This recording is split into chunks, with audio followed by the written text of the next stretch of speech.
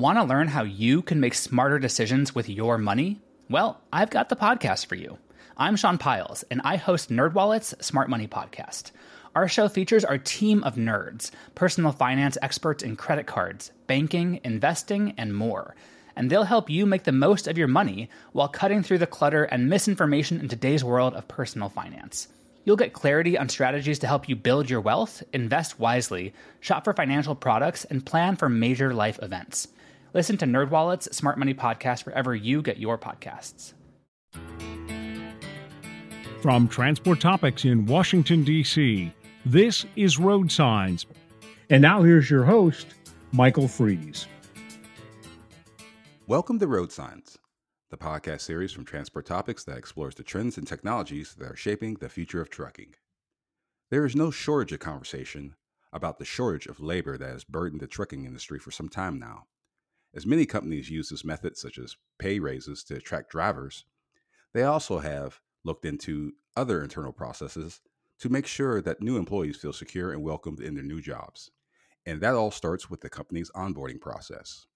As with everything new, those first couple of days to start a new job are the most essential. So for this episode, we'll ask, how can trucking companies use the onboarding process to keep drivers in the fold? To answer that question, we'll speak with a trucking industry veteran who brought a laser-sharp focus to refining his company's onboarding process. To share his philosophy about the onboarding process and the impact on his new employees, we welcome Anthony Pellegrino, President and Chief Operations Officer of Ag Energy Transport. Welcome to the show, Anthony.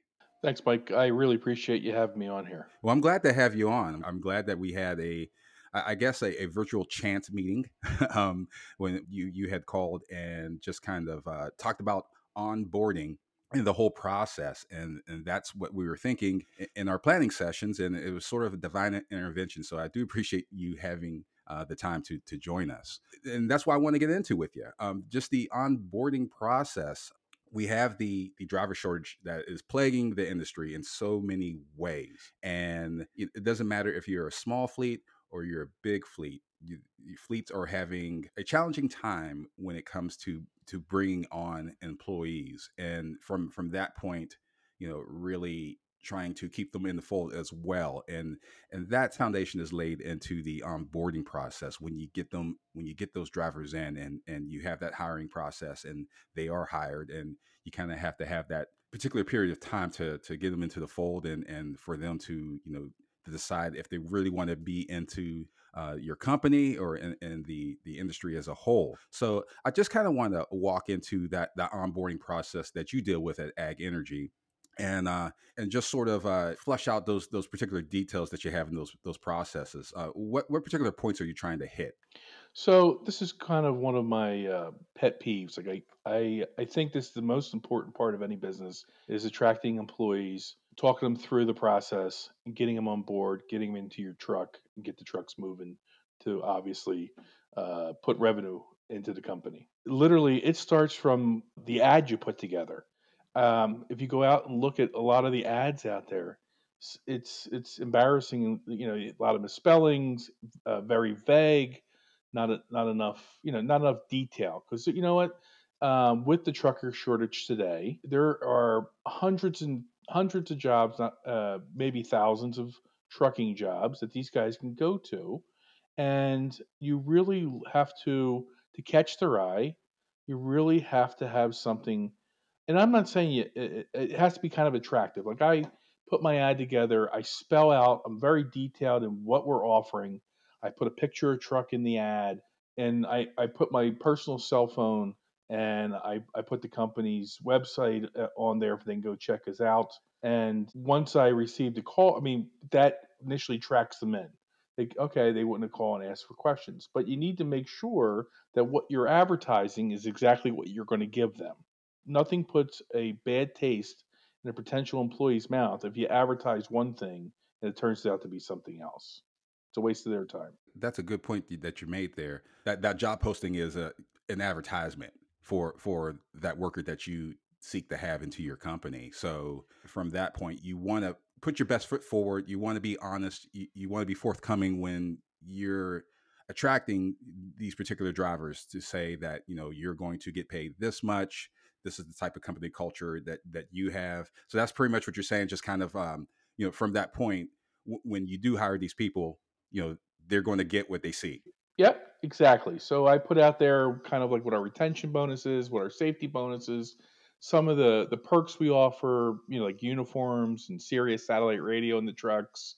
And then I put in there what kind of truck it is, and what type of trailer it is, and any like um one of the things we have is that we have a senior drivers committee. I've always had these in the businesses I've managed, because if it's always my idea, it's never a good idea. Like before we put an order in for new equipment, I sit down with 5 of the drivers and we go through, and sometimes there's stuff that I have to say, yeah, we can't afford to do that. But I'll be honest with you, in the last 3 years, we probably instituted 3 or 4 different changes per year to made the equipment better, and it helps attract new employees coming in, like more storage and refrigerators and microwaves and that kind of stuff. Upgraded driver seats, memory foam mattresses in the bunks. You would be surprised. Just before we go any further, I just want to let the audience know about Ag Energy Transport. Can you just give a brief description to our audience about your slice of the pie that you are involved in the trucking industry? So we are a for-hire carrier that specializes in hauling oils and fats. Okay, so it's typically used cooking oil, poultry fat, glycerins, off-spec veg oils, soybean oils. So typically, back in the day, most of this product went to feed mills to feed the pigs and the chickens, to fatten them up, and get them to slaughter. Today, our main receiver, because I shouldn't say it's a customer of ours. The customer hires us to pick up from whoever they buy from and deliver to their customer. And majority of these products are going into renewable energy or biodiesel. Okay, a lot of it's going to renewable energy. There's a bunch of plants coming on. Like there's a handful of renewable energy plants in the United States, but this year I think there's 8 to 10 more that are coming online. This year it's going to double, actually probably quadruple the capacity that they're putting out. And renewable versus biodiesel is basically renewable is, and I'm a novice at this, so if there's any scientists out there, don't call in and yell at me. But it's my understanding is renewable is they break down the molecules in the product we bring in to create the fuel, whereas biodiesel takes the oils that come in, they heat it up, filter it, separate the different components in it, and then blend it with diesel fuel. Yeah, I didn't mean to digress there, but I just wanted to let everyone know what the space you're in, and just kind of give a brief description so we can kind of all follow along. You were just talking about the challenges in the process, and just sort of the details that are involved with your onboarding process, and we'll get into those details a little bit later in our conversation. We were just kind of talking about the data that you receive, and the feedback. You had mentioned the council that you're a part of that sort of tweaks the inner workings of the process. Am I right about that? Yeah, so it's important. Like honestly, if you're going to be a successful trucking company today, you really truly have to have buy-in from all employees, from the guy that fixes your trucks or even cleans your trucks, all the way up to executive management, all on the lane. So I have certain drivers that have taken the lead on when we have new drivers coming out of orientation. They take them under their wing, and they're kind of like the big brother. I make sure I include my dispatchers and my ops managers that they're part of the orientation and on the boarding process. So everybody has buy-in. Nobody's unreachable. The owners of our company, they reach out to every employee in their business units just to see how they're doing at least once a month. I know it's some, if I got 15,000 employees, which I don't, it's kind of impossible. But majority, there's only a handful of giant trucking companies out there. The space right now is made up of guys 100 trucks or less, and everybody has the same issue: lack of drivers. It's hard to get trucks. It's hard to get parts to fix trucks. And that's just from the pandemic and some of the shortcomings of the supply chain. Eventually, we're going to come out of this. If I had a crystal ball, I'd be a billionaire. But we're eventually going to come out of this. In the meantime, you got to, you got to educate your employees on what it costs to bring a person in, what it costs for an empty truck to be out there, what it costs you every week for an empty truck. You got to, educate the managers. Like, yeah, a lot of times I educate my managers on, they have to be, they don't have to be the driver's friend, but they need to know what's going on in their lives. So then, they, if they're having a bad time, or they call up with I don't want to say an attitude, but you can tell there's something wrong with the guy. They know, this guy has 3 kids, or the one kid's sick, or the wife's sick, or the mother-in-law is driving him crazy. But yeah, so I mean, it's important that you drill down and you include everybody, and you get the drivers, your employees involved in a lot of the actions that you're doing.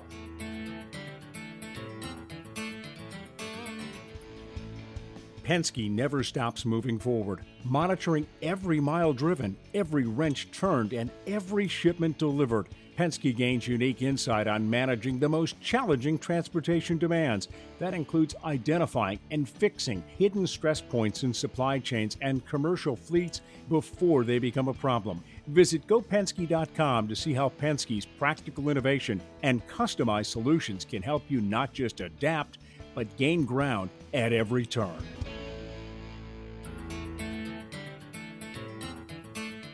You were gracious enough to give us an example of the orientation process that you apply to every new employee. Yep. And I see that it's an event, a 3-day a 3-day event. You kind of have that first day where you're kind of these are where the restrooms are at, and and lunch, and HR paperwork and drug tests and things like that. But the second Yep, and the safety videos and policies. yes. Um, those second and the third days, I see that you have the hands-on training, and it's very much themed in equipment and equipment safety. I mean, was that something intentional when you made this orientation package? I mean, your group made the orientation package, but I mean, was that intentional, just to kind of have that in the forefront of that particular hands-on training? Yes, give you a quick snapshot of who I am that I didn't mention. I drove for the first 8 years of my life, and I started driving. I got my CDL in 1990. And listen, I've worked for a lot of bad trucking companies, like, held together with bubblegum and Band-Aids. The orientation was, you got your license, you could breathe, there's your truck, go and figure it out. It's honestly our orientation, most of our orientation process. I set the outline for it, and others contributed to it. But the main part was, I didn't want new employees to try to figure out, good or bad or right or wrong, how to do something. And in the past, I worked for a hedge fund that we bought distressed trucking companies. And the biggest problem I would see is the managers were just they weren't thinking strategically. They were thinking just to get through the next hour. And when they would bring 8 to 10 guys in for orientation, they would put them in the worst hotel in the county, and then they would bring them into their conference room. And they'd sit literally 2, 3, 4 hours without anybody talking to them. So when we put this together, and then they would just throw them out to the trucks, and the guys didn't know. Sometimes the trucks didn't start. They were dirty. There was somebody left trash in them, or they didn't know how to. There's a lot of different. Every truck has different components, or it's how you're spec'd it out. Like, battery shutoff switches, or where the PTO switches on the dash, or how do you set the Jeep? Like, some of my trucks now have the command center the Volvo offers, that has the commercial GPS right in the dash for them. But that's a process of teaching them. So the reason why the second and third day that we spend so much time, it's one, to get them familiar with the equipment, and two, to make sure they follow the same process that we teach all of our guys to follow. It's been very successful to our company, because in 5 years we literally have had one workman's comp injury where the guy twisted his ankle, and basically it was an $800 charge. And then we had one fender bender, which under a couple grand. And with that, honestly, that one thing, other than fuel And labor, the next most expensive piece that it costs you in trucking is your insurance. And literally over the, and typically when you start a new trucking company, it isn't like the old days where you can get a large insurance company to pick you up with a decent rate. Basically, these guys they can only go to like Progressive, and Progressive wants $30,000 a truck if you're a brand new trucking company. Who could afford that? No. I can imagine. We had just previous episodes we had just covered insurance premiums and just kind of the burden that it has on fleets, and especially smaller fleets. You're 21 trucks. 21 trucks in your fleet. We're 21 trucks. We'll probably grow. I don't really want to get bigger than 25. Okay, but having that amount of trucks and then definitely dealing with insurance, that definitely puts the squeeze on, doesn't it? But puts the squeeze on in early years. We've actually because of our loss runs, and we've won back-to-back safety awards from the NTTC. And we do a lot of different things. Like we participate in different networking groups. All my managers, they bring back good ideas. We get to meet other insurance brokers and other commercial insurers. We've been able to cut our insurance probably by 60% over the last 5 years, premiums, by doing the right thing and being able to show it and prove it. One thing, Anthony, in our conversation, the one word that you've been saying, and is really kind of hitting on the theme of our conversation, is investment, and that investment into the human that is coming into your establishment. And we had this conversation before we started our recorded conversation, but with that message, you're saying you want to get the managers involved, you want to get the employees that are there already to get involved in that particular training of that new employee. Is that the particular message that you stress to new employees that come in? And is there a difference between the new drivers and the experienced drivers? Well, yeah. I mean, obviously, the experienced drivers, they know all the quirks at certain spots and the quirks of the roads. And the new drivers, they come in bright-eyed, bushy-tail. A lot of the CDL schools sugarcoat a lot of it. Some of them already been through 2 or 3 different trucking companies to try to take advantage of them, so they have a bad taste in their mouth. It's important to show that respect to them. I preach a lot about internal and external customer service. Like everybody that works for me knows that I don't want anyone, a manager talking down to a driver or a driver talking down to a manager. That just doesn't happen here. Because we're all professionals and we need to respect each other. It's hard enough on the road as it is. We don't want to have any kind of internal conflict going on here. When the new drivers come in, let's face it, some of them really haven't been around. They don't know the ropes. So it's important that 1, you look professional. 2, you look organized. 3, you treat them well. Like I said, I mean, I've seen a lot of trucking companies, and even when I was going through orientation, they would put you in, a rundown hotel that just wasn't very nice. You had to fend for your own meals. And I honestly, there was a couple places back in the 90s that they would charge you the room and board for the orientation. So it's one of the I literally come in. I personally run the first day's orientation, and I know that some people may scratch their head and said, you're chief operating officer and president. Well, if I'm not willing to do that, why would these guys be willing to go the extra mile for me?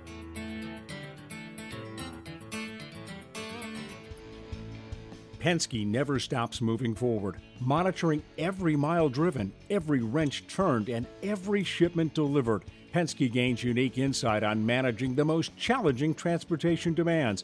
That includes identifying and fixing hidden stress points in supply chains and commercial fleets before they become a problem. Visit gopenske.com to see how Penske's practical innovation and customized solutions can help you not just adapt, but gain ground at every turn.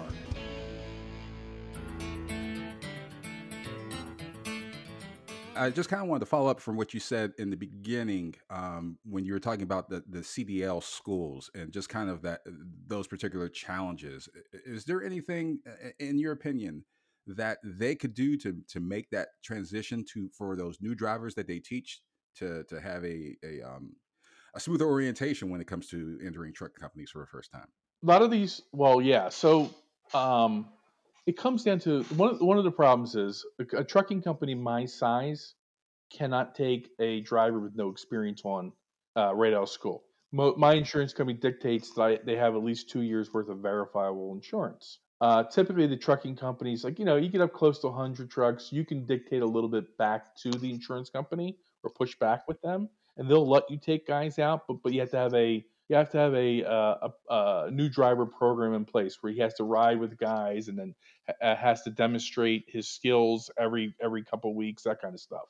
The thing that I don't like about trucking schools, they teach them what they need to know, how to drive the truck, how to back up, what the different components are, how to what to look out for, um, you know how to avoid rollover, that kind of stuff. They teach that perfectly. The problem is they don't educate. There isn't an education that they don't educate them to say, hey, you're a new guy, you're starting from the bottom of the rung, and you're probably not going to get as paid as much as a guy that has 2 years, which is horrible. And then basically they don't. I think they need to teach them to look out. Like a lot of times in my interviewing process, I kind of teach, like, these guys will mention that this trucking company is offering X, and I'm off every weekend, and so on and so forth. I've been around the block, right? I've served on boards. I served on the arts committee for the FMCSA. I know a lot I network. I know a lot of trucking companies. I know the bad trucking companies. I know the good trucking companies. What they need to show them is they need to teach them what questions to ask the trucking company. Like when you say you're off on Saturday, you're off the weekends.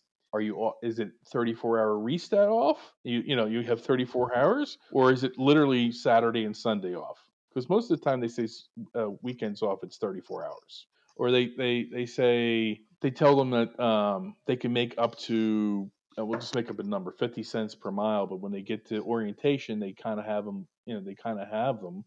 So they basically say, "Oh yeah, you don't hit that 50 cents per mile for at least 6 months, and we're starting you at 38 cents." So it's there's a lot of there's a lot of unethical small trucking companies out there that. No, no, no. Now that just kind of gets back to what you were saying in the beginning, where you want to have that honest approach to new employees, no matter if Yeah. they're wet behind the ears or very experienced. I will tell you. Let me just tell you. I don't sugarcoat anything. And I have somebody on. If I'm interviewing somebody and they don't believe that what I'm offering is for real, I have a list of employees that I give them my list of employees' phone numbers. You can call any one of my drivers and ask them any question you want. Half of my drivers right now have been with me in three companies, and they almost up to 12 years of working with me. They follow, like when I change businesses or I buy a business or sell a business, they follow me to my next business, or they come on board as soon as I get established. So I must be doing something right. Well, I mean, it seems that with the onboarding process and the way you have crafted it, I mean, just it's 60 pages that the PDF that you have, that you go through, just kind of as you said, you get really into the detail from, like I said in the beginning, where you're showing where the bathroom's at and doing all the HR stuff to, this is how you load the trailer, this is how you unload the trailer, and just kind of all the nuances that are involved with that. So I really get the sense that you really, number one, you put your time into this for sure, And it's really about that investment into the human. Anthony, one last question before I get you out of here. I kind of want to take the 10,000-foot view of things, and we kind of went in and out of it during this conversation, but just kind of with this current environment with driver demand still being high, what you were mentioning before, do you think that that fleets that really you hire that driver and really nurturing them and into becoming an experienced driver? And you had said that you have the guys in your fleet have been around for a while. I mean, is that something that fleets in general should do more of, to kind of have that experienced stable of drivers to really keep those retention rates high and those turnover rates low? I think I think it's in their best interest. I don't think they go out of their way to mistreat the employee, or nobody wants 100% turnover, right? So I think a lot of times the smaller trucking companies, they're getting squeezed on expenses, like insurance, like for example. And when fuel started jumping up, when it got over $4, a lot of times your fuel surcharge doesn't. It takes at least 3 weeks for it to catch up for what you're putting out of pocket, right? So when that happens, it's human nature that you start cutting things, and a lot of times you cut the wrong things.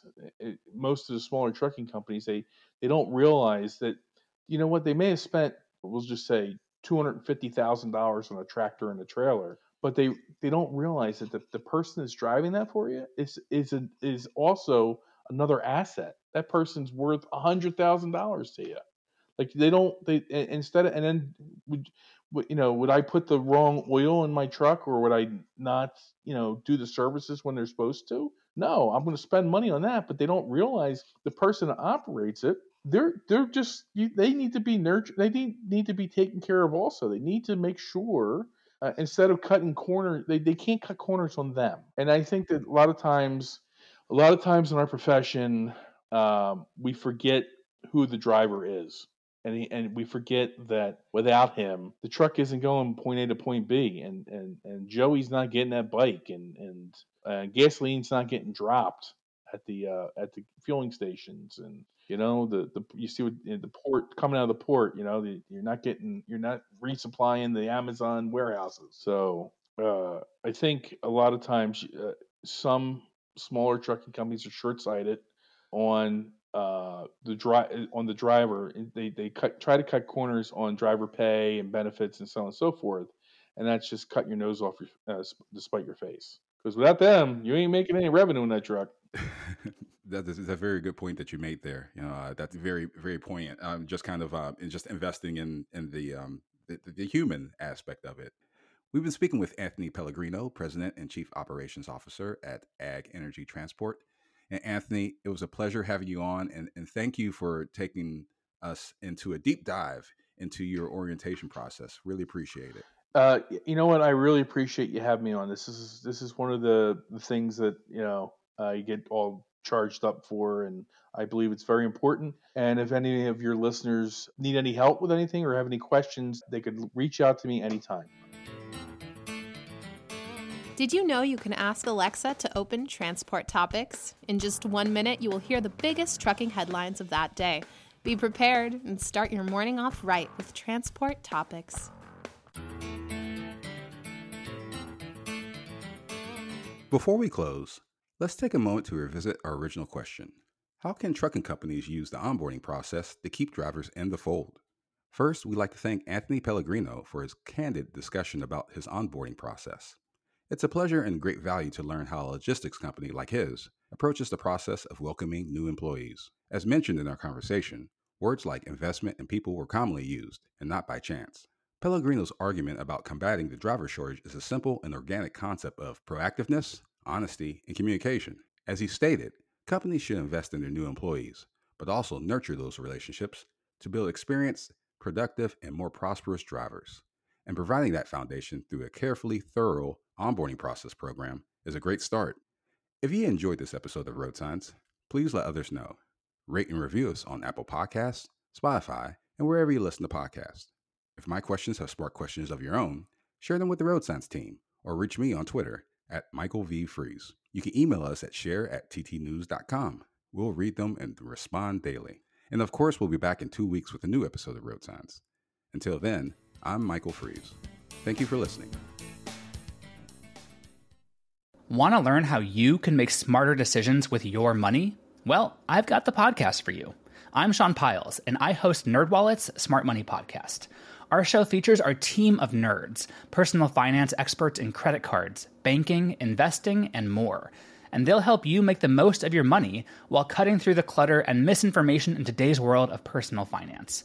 You'll get clarity on strategies to help you build your wealth, invest wisely, shop for financial products, and plan for major life events.